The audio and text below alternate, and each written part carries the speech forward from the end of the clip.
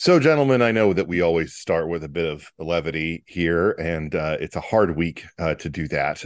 But I do think that sometimes one can find levity in pointing out the absolute idiocy of very rich people. And in this case, he may no longer be a rich person.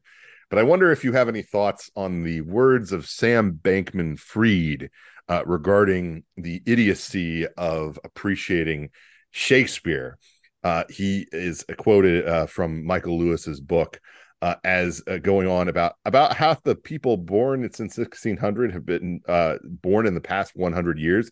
But it gets much worse than that. When Shakespeare wrote, almost all Europeans were busy farming, and very few people attended university. Very few people were even literate, probably as low as 10 million people. By contrast, there are now upwards of a billion literate people in the Western sphere. What are the odds the greatest writer would have been born in 1564? The Bayesian priors aren't very favorable. This was echoed by favorite of this podcast, Richard Hanania, amateur skull measurer and noted expert on racial divides within the worlds of lovemaking.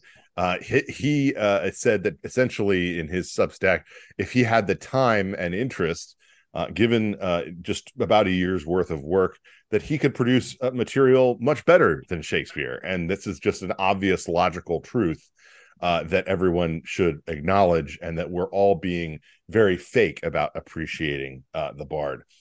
I don't know that you are experts when it comes to English literature or to the work of one William Shakespeare, Bill, as I call him, but I'm just curious as to your opinion on these ideas from people who are obviously our intellectual betters in every way.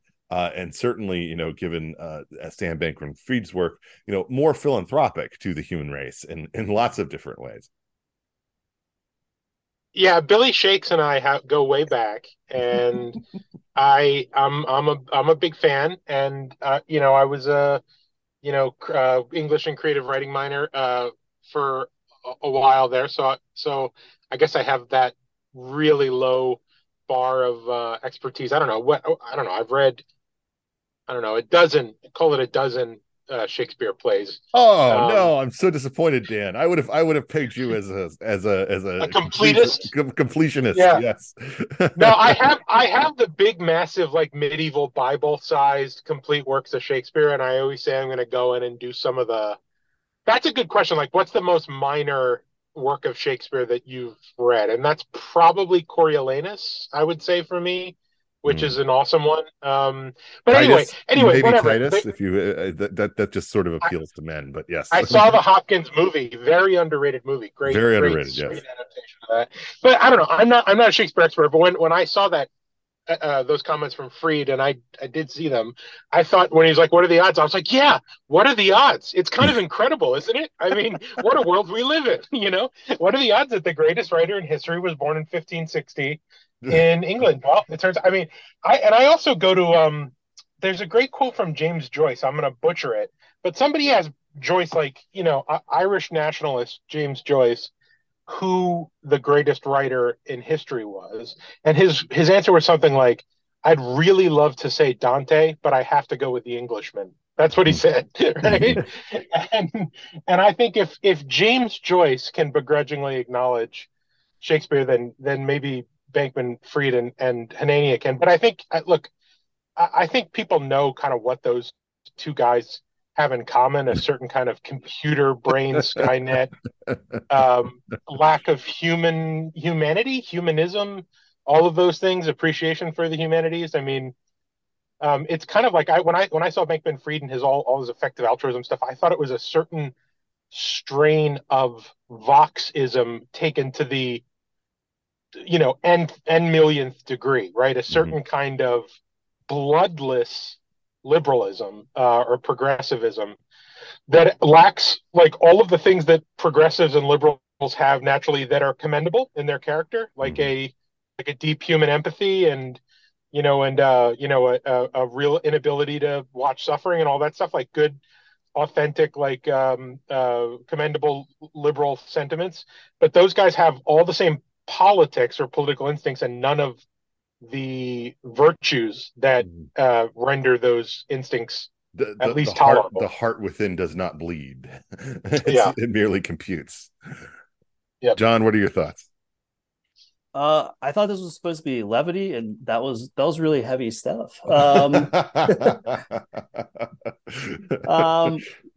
look, I think that if SBF had spent more time with Shakespeare, he might have understood things like irony, like the fact that his you know parents, one a lawyer, one a philosopher, are ironically going to be in having legal issues because of ethical issues and legal issues.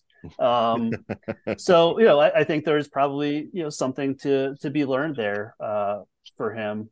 But some future jury willing, he'll have hopefully plenty of time to pull out Hamlet or something like that from the prison library when that day comes. Yeah, I was standing in a bar, as I occasionally do, the other night, and there was a quiz going on in the background, and a group of lovely ladies who were participating in said quiz seemed to be rather stumped by the question regarding which which character and monarch had used the phrase "my horse, a kingdom, my kingdom for a horse," and I was happy to supply Richard III to them as and Yeah, I thought I would have gone with Dumbledore. in exchange for a free drink and many smiles from some young happy ladies for winning a quiz game. Look, if that's not demonstrating the worth of Shakespeare, I don't know what is, especially to the likes of Mr. Hanani and Mr. Bankman-Fried. Look, appreciate the Bard.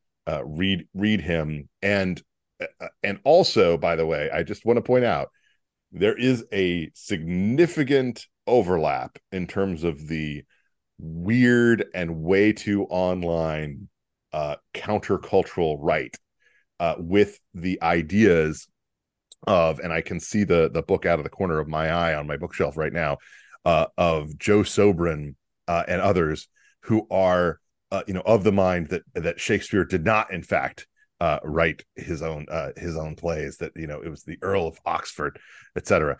Because the idea that some sort of lowly born person could never come up with such amazing prose, which to me is really an indictment of anyone who pretends to be a populist. So that's the best I can do in terms of any kind of levity in a week that has just been absolutely terrible. But this is Thunderdome, and we don't skip weeks, so we are going to continue to talk about the craziness that is going on in terms of the elections of 2024. And obviously, something has happened which has roiled really, I think, the entire world situation, the conversation, and potentially the election here. But we'll talk about how much it really has done that. And that is obviously the attacks waged from the Gaza Strip on Israel, and the response from Israel that we have seen to this point, including the formation of essentially a unity government in order to respond to what has been just completely unbelievably horrible acts on the part of the Gaza terrorists who essentially are getting what they wanted, which is that they killed a lot of Jews. They did so on what is by measure the deadliest day for the Jewish people in the world since the Holocaust, that saw the raping of women, kidnapping hostages, the killing of babies, and just horrible acts on innocents. It was an attack waged from multiple angles. They came in via hang gliders from the air. They crossed into Israel from overwhelming the walls, etc. They went in terms of the approach that they used with the Iron Dome. They launched enormous numbers of rockets designed to overwhelm the system. And Israel, frankly, was caught unawares on this. Now we'll find out, I think, in the future how much was actually known. There are warnings and there are signs always, within the intel community, and sometimes those signs get ignored. Sometimes they also are set aside because people just can't fathom that something like this would actually take place, given the natural response of Israel, supported by America. And it does very much seem like this is an attack that was waged in large part because of the very real possibility of an accord being struck between Israel and Saudi Arabia, something that has been teased for a while. The Trump administration did their best to get it done, but wasn't quite there. It wasn't quite across the finish line. But there had been, sounds and indications from the Saudi Crown Prince and from others in the region that this was very close to happening. And so, with the combination of the release of $6 billion of additional funding directed toward the Iranian regime that they can count on to back, to take care of not just their debt, but also their food and medicine issues in the future, and the possibility of something like this being struck with a Netanyahu-led government, you had the incentive there for this Hamas action to take place. The issues of foreign policy do not, as we know, normally decide elections in America, but they have in recent past actually done so. I mean, it's not historically the number one thing that matters for people, but within our own present state, we all know that John McCain would probably not have been the nominee of the 2008 Republicans if not for his support of the surge and because of concerns about foreign policy around the world. I'm curious as to both of your attitudes toward how much this roils the current state of the Republican primary, how much it is a risk for Joe Biden, and we can get into some of the ramifications for his administration and for others as well. But this really does seem to me to be something that kind of the unexpected thing that happens that takes over the conversation, at least for a period of time. I think in the short run, that's absolutely correct. And, we'll see where things are, this time, right? This time next year, we'll be in the final push to, elect a president. And we'll see if this is still something that's on the radar then. I'm skeptical. I mean, and I think it's unfortunate because I think what we saw is one of the, it's even hard to, because they're just so different. But with the exception in our lifetimes, I think 9/11 and what happened in Israel this weekend are probably two of the worst things that have happened in, sort of in the Western world. Just to interject, when you say that and when you make that comparison, it is actually very well founded, just considering the level of population destruction and everything that comes from it. But it's almost as if 9/11 happened and we lived next door to Afghanistan, or Pakistan, or pick it, that kind of thing. But please continue. And even the horrors of 9/11, and they were, I think for people of our generation, just absolutely scarring and have impacted the way we look at the world permanently.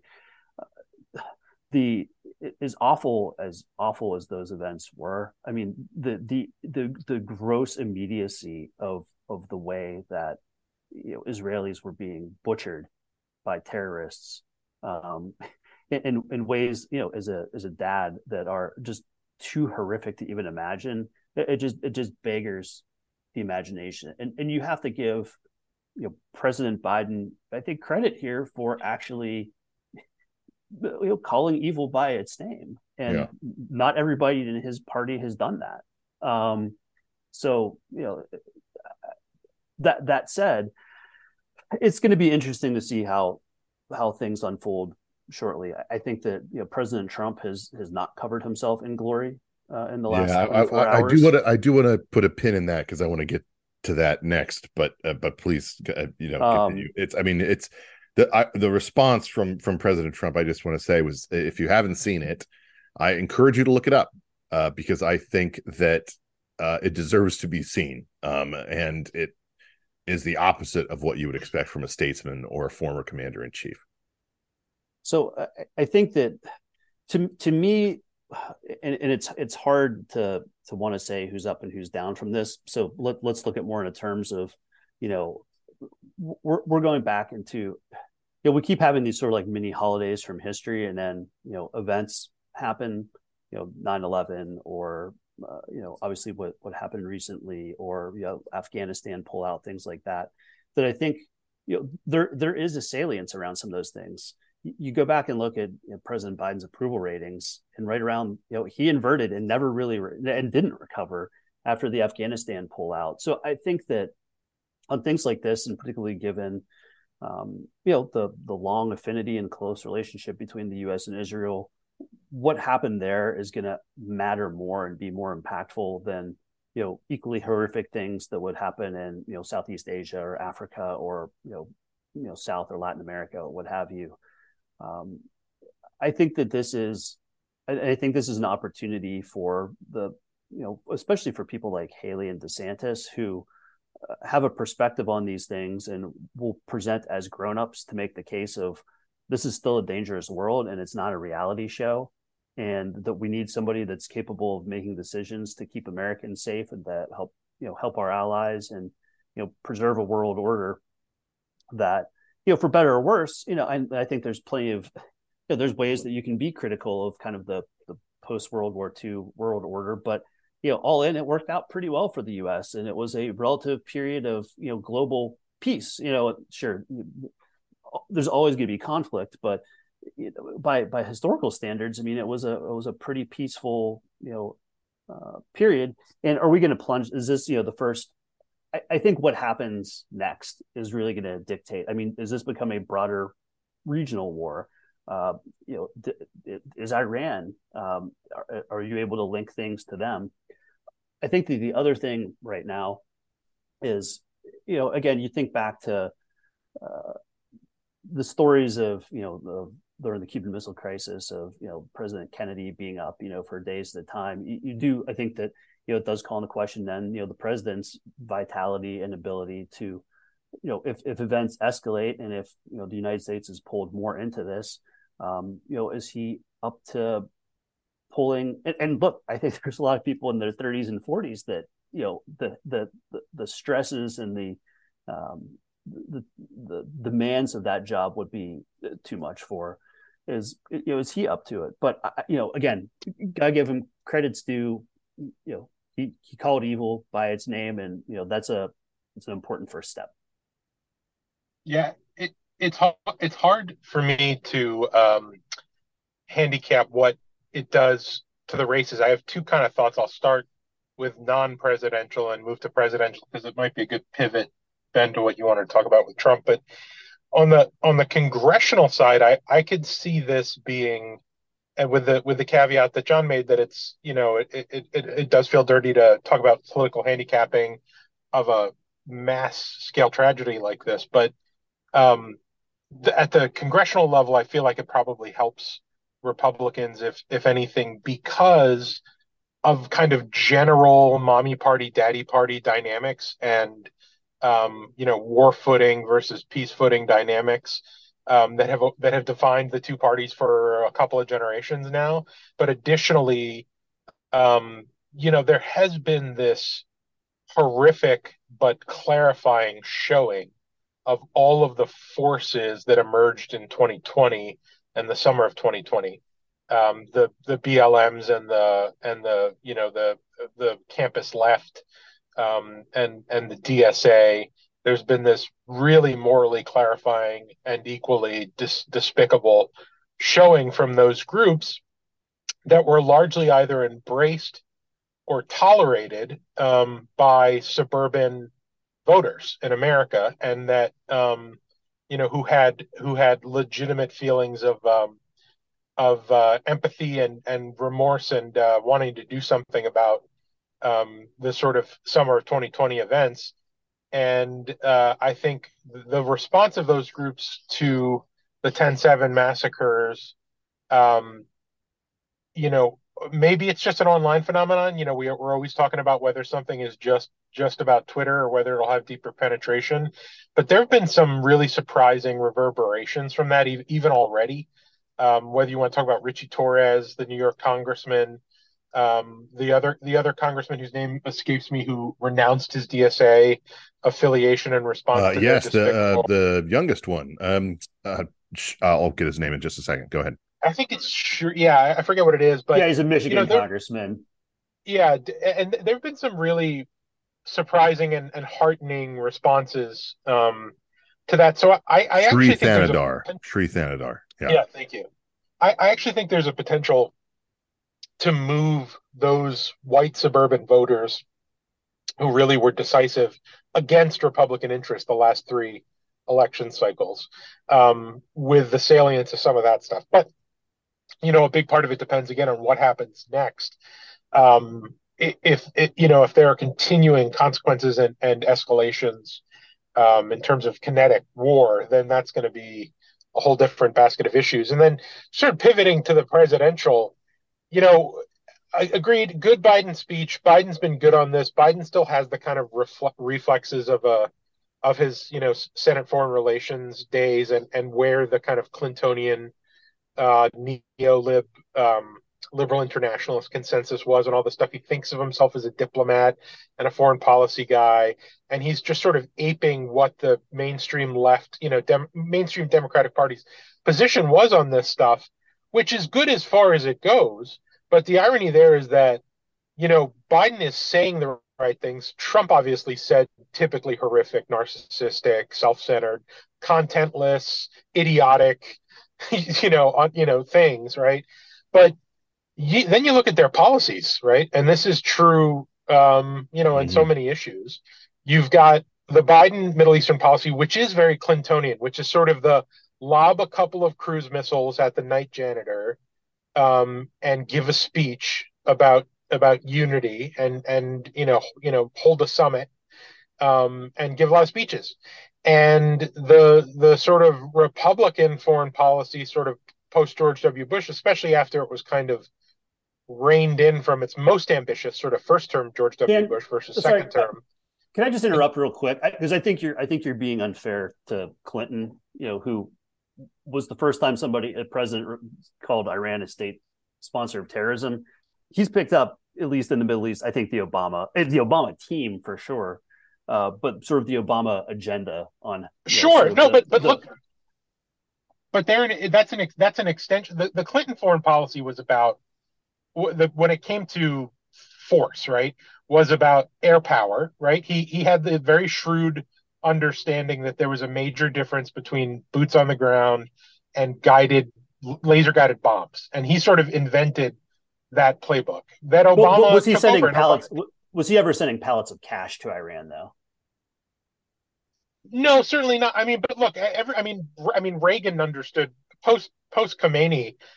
Reagan and Bush the elder and all those guys understood what Iran was. I agree. Obama's Iran policy is disastrous, and you're absolutely right that Biden just picked it up. I mean, the $6 billion, the insult to our intelligence that money isn't fungible, all of that stuff. But that's sort of where I was going with this. Whereas, the Trump policy, as chaotic as it was, and I'm a guy who likes safe incrementalist moves on domestic and foreign policy.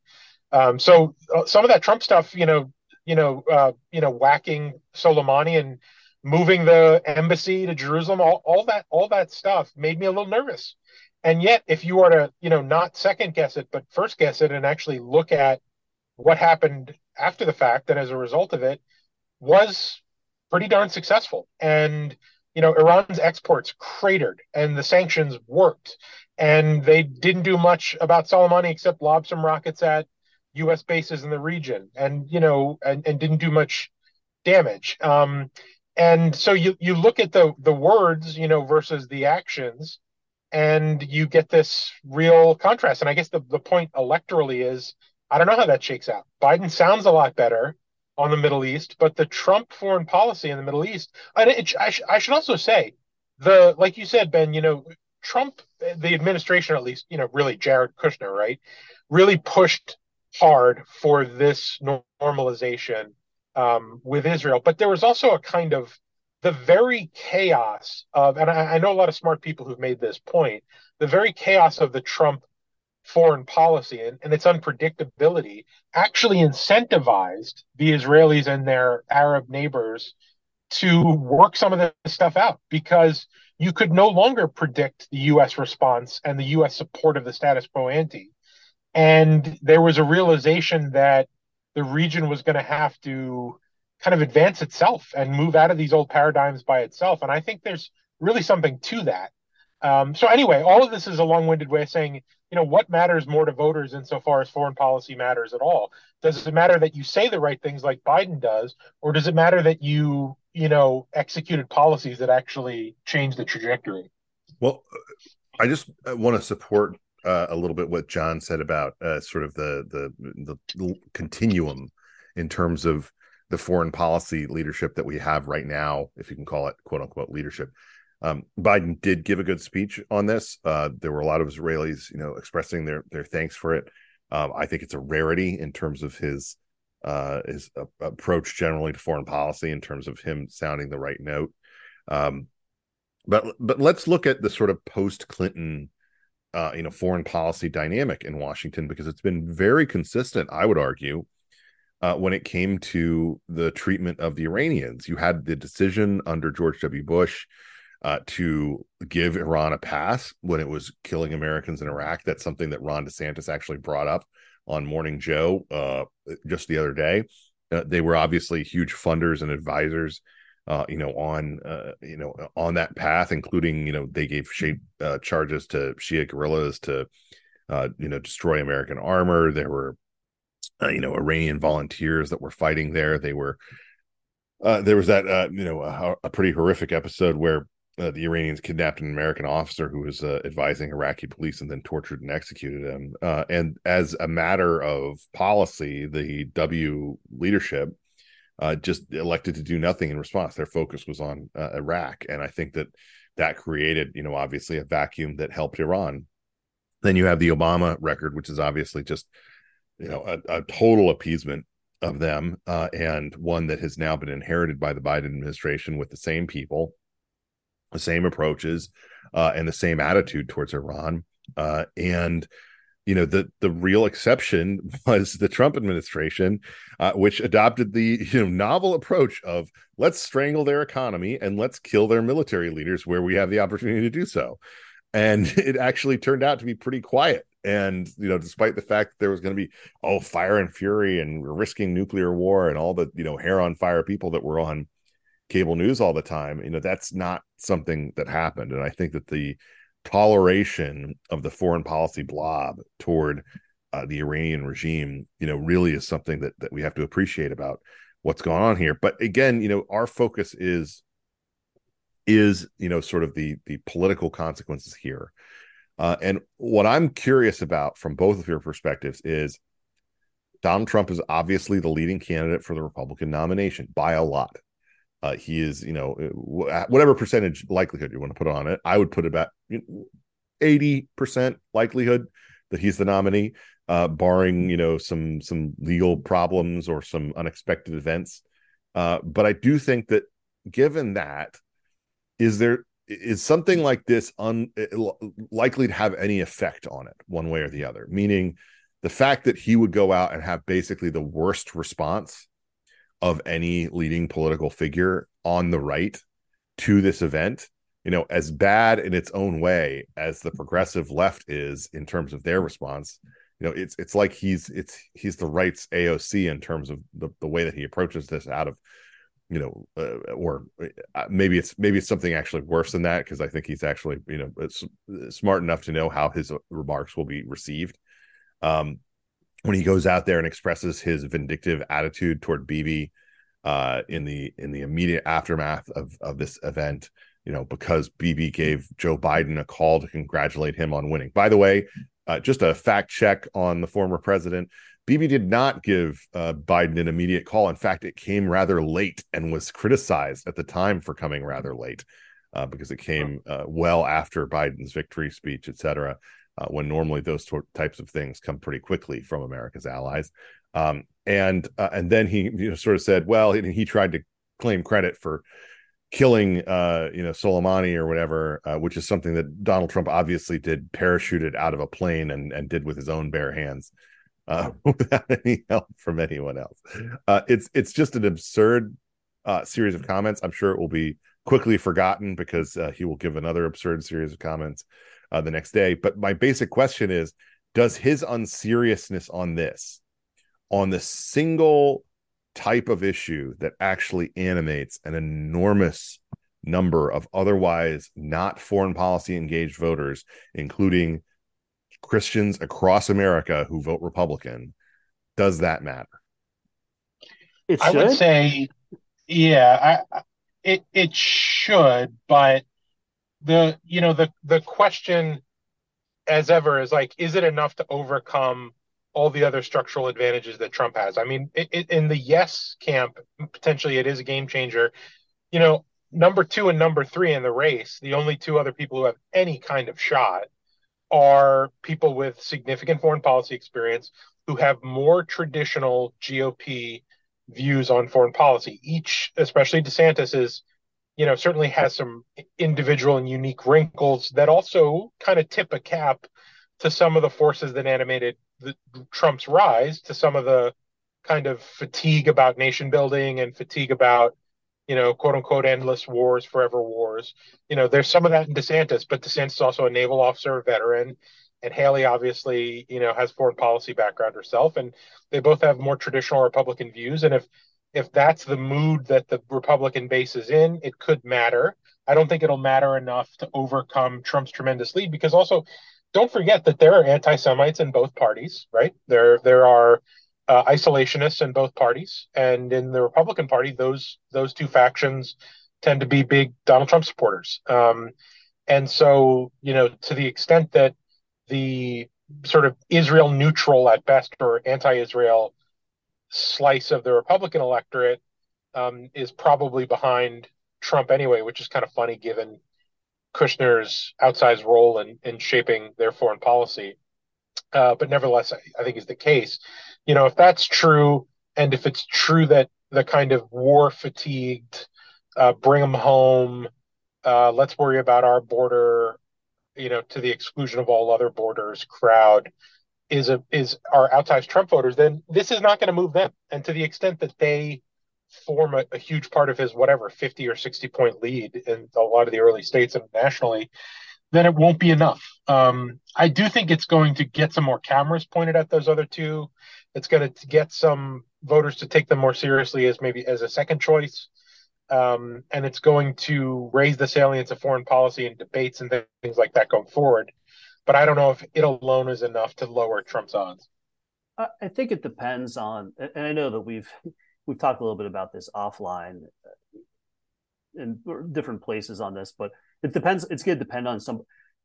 If this does not force a Nikki Haley or Ron DeSantis to prosecute the case against Donald Trump, not against Joe Biden, not against the other people on the stage, but against Donald Trump, then nothing will, and they should just drop out. I mean, it's because to me, I don't look at this just in isolation.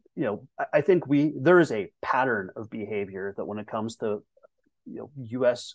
foreign policy and defense policy and national security, the welfare and well-being of our men and women in uniform, that Trump is careless at best and dangerously reckless at worst.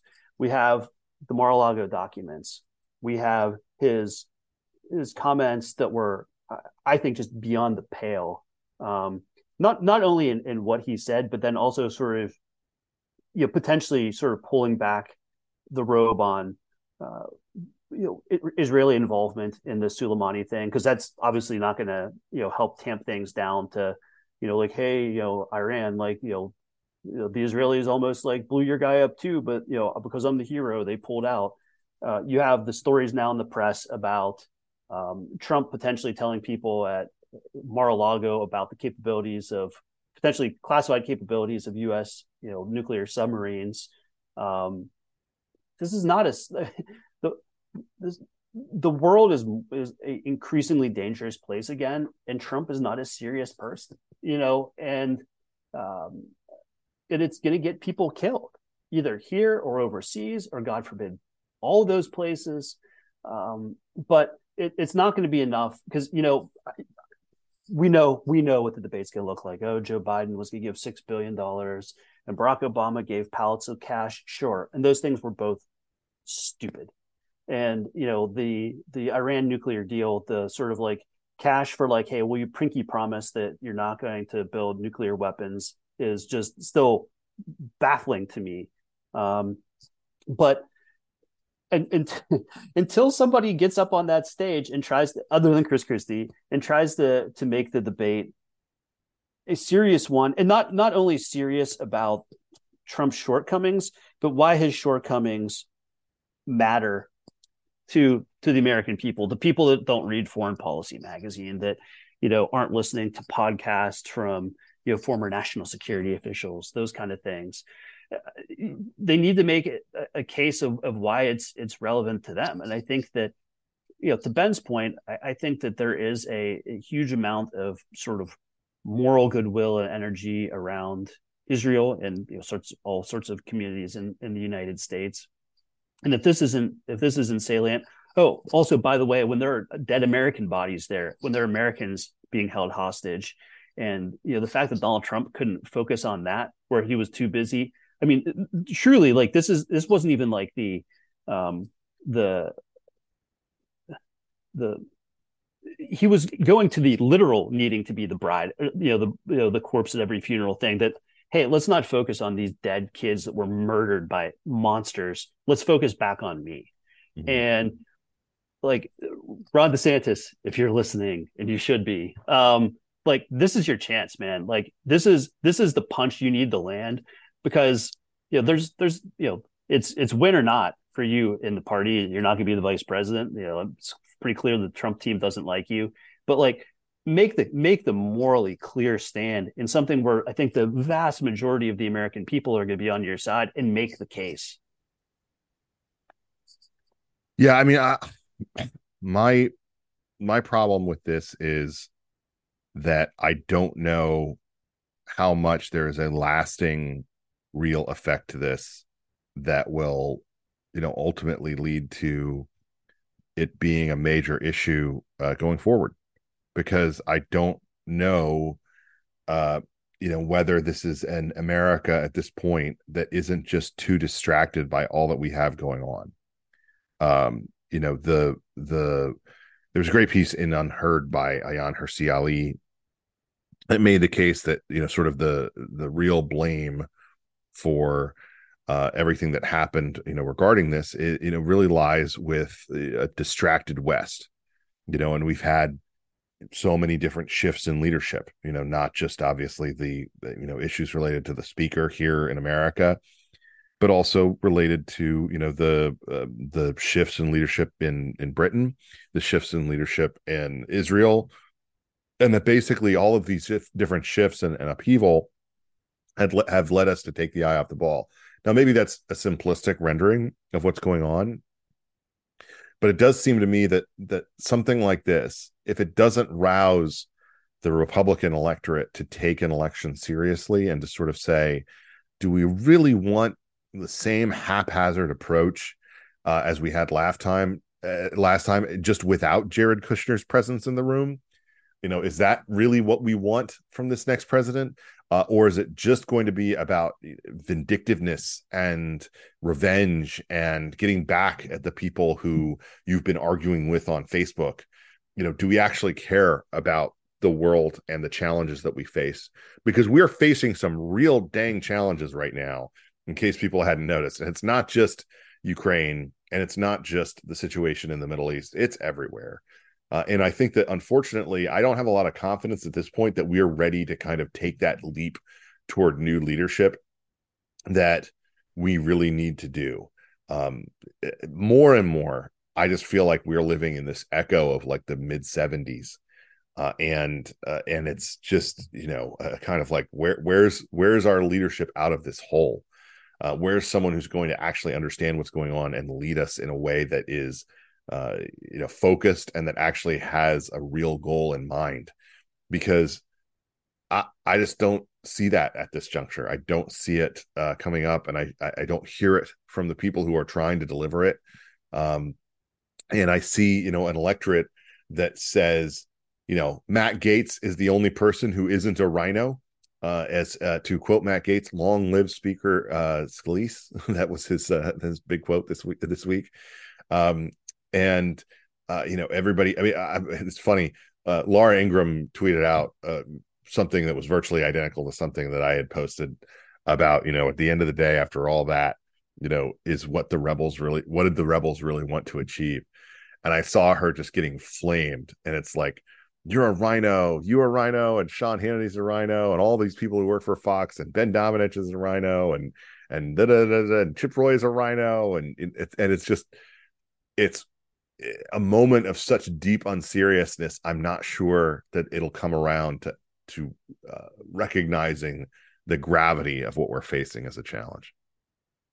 Yeah, I agree with all that. And hey, I just, I've stunned you into silence. You know, sort of like Buckley, right? I'm just reflecting on the brilliance of what you just said. You know, but I have a couple of thoughts. Sorry, I will say the irony of the kind of Bring 'em Home caucus and the retrenchment caucus and Focus on Our Border caucus that came from really understandable place about the overextension created by Iraq and Afghanistan, which were, you know, in some sense wars of choice. I mean, you argue about Afghanistan and obviously less so, but you know, those came from understandable places. But the thinking there was that these foreign entanglements and this, the spending of American blood and treasure abroad was going to undermine the country and lead to our downfall. And I think right now the position we're in is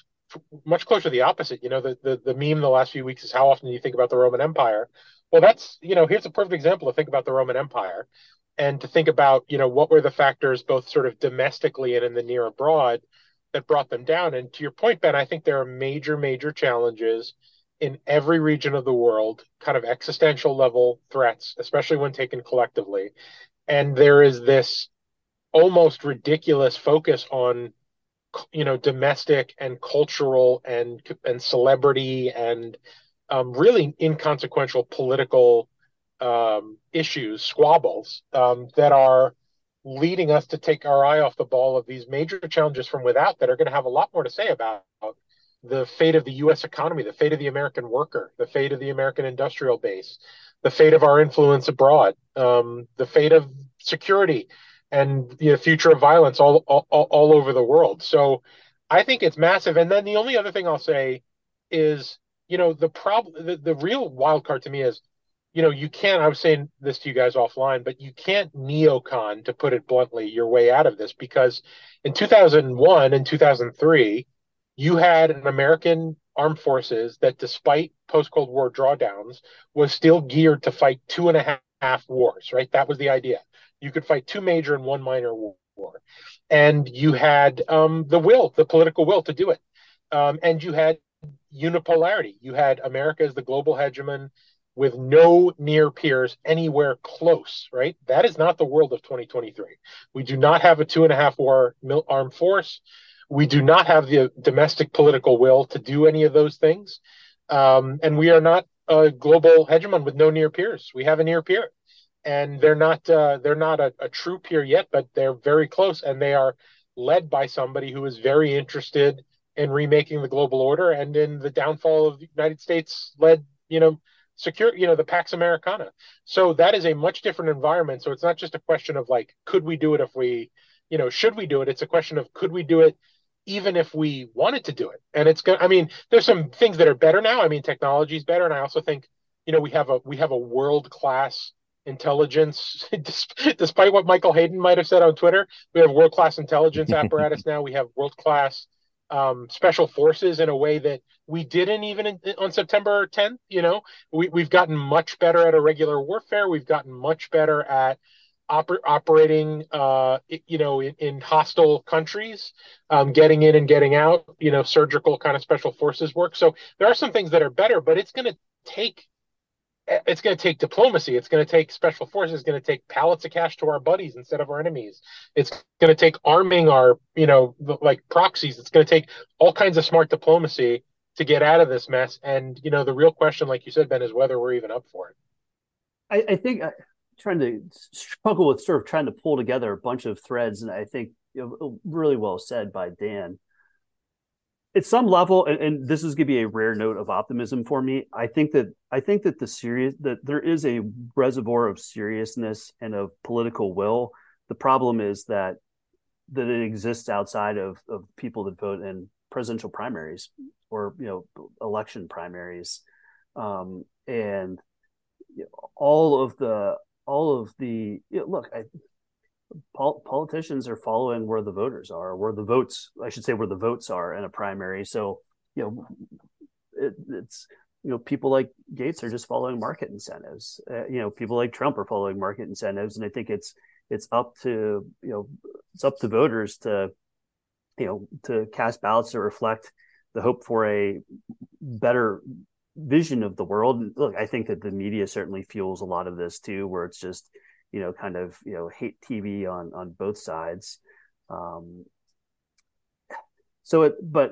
in the short run, it doesn't look good. But yeah, there's serious problems in the world, and we need to approach them seriously instead of even things like, look, the Hunter Biden thing is awful, and or seems to be, at least from what we've seen. But in the scope of like the problems facing the country or the world, you'd hope you can walk and chew gum at the same time, though. It seems like sometimes we can't. I think it really is about trying to focus on what really, really matters. And I think we said this before, but I mean, this goes back to my sort of like my longstanding crusade for more federalism, because I think if we can have all these fights locally, then the national fights can be about these really big society level things or these global level things, and it's a better use of everybody's time. But yeah, it doesn't look good in the short run. Mm-hmm. Let me just wrap it up with this. I think one thing that this should do, on a very basic level, is I think it should incentivize the culling of the field. As much as we see sort of people who are still hanging on, it's really clear after the last round of fundraising that the only two people with significant resources in order to really continue to run significant campaigns are DeSantis and Haley. DeSantis brought in about 15 million. Haley brought in about 11 million. Donald Trump, can say whatever number he wants. It's above 30, but keep in mind that a ton of that is earmarked for lawyers. And the fact is that they're really essentially equivalent in terms of the amount of money that they're going to be spending on their campaigns. I just think that the sooner that this gets down to basically a 3-person race, a 4-person race, the better for the Republican Party, and the better that we can get to know what these people would actually do differently when it comes to the issues that really matter. And honestly, I think that that's something that needs to happen, not just for the party, but for the country, because I think that this is a very significant moment in terms of the foreign policy challenges that we face. And I think I said maybe a year ago, maybe even on this podcast, so not with you two gentlemen, that I thought that kind of the real unpredictable element of the coming election was going to be foreign policy. That I just felt like things were going very badly. We're trending in a bad direction. I was thinking, I believe I put it more in the context of China and in the context of, potential action on their part, if not toward Taiwan, than just, more expansionist, attempts on their part as being still early days for that too, Ben. Yeah. Knock on wood, literally. But I think that this could end up being an economy and security election. And, if you consider the border a security issue, which I think most Americans now do, not just an immigration debate, but an actual security issue, then I think that it's really, these are the dominant elements that we see going into it. And, I heard from I heard from more than one Jewish friend of mine who is not of the conservative variety, telling me this week that there's no way that they can vote for Democrats again. And that's right now. It's not to say that stays, but the Jewish vote is not a significant vote, but it is significant in the sense that the trend line there is one that I think is trending away from the Democratic Party, and they have a real problem on their hands in terms of dealing with the pro-Palestine progressive wing that they have allowed to fester and grow. So anyway, this has been Thunderdome. For Dan, for John, I appreciate you all listening. Please go to thespectator.com, sign up for our newsletters, sign up to get the magazine. There's a great issue out right now with cover stories by Bridget Fedesi and Billy Morris. And we have a really great issue coming up the pike right now that you won't want to miss when it comes out next month. So please go and sign up. It's a great publication, and I encourage you all to get it in real dead tree material and not just on the internet. And I'm Ben Domenech, and this has been another edition of Thunderdome. We will be back next week to give you more guidance through the craziness of the 2024 election cycle.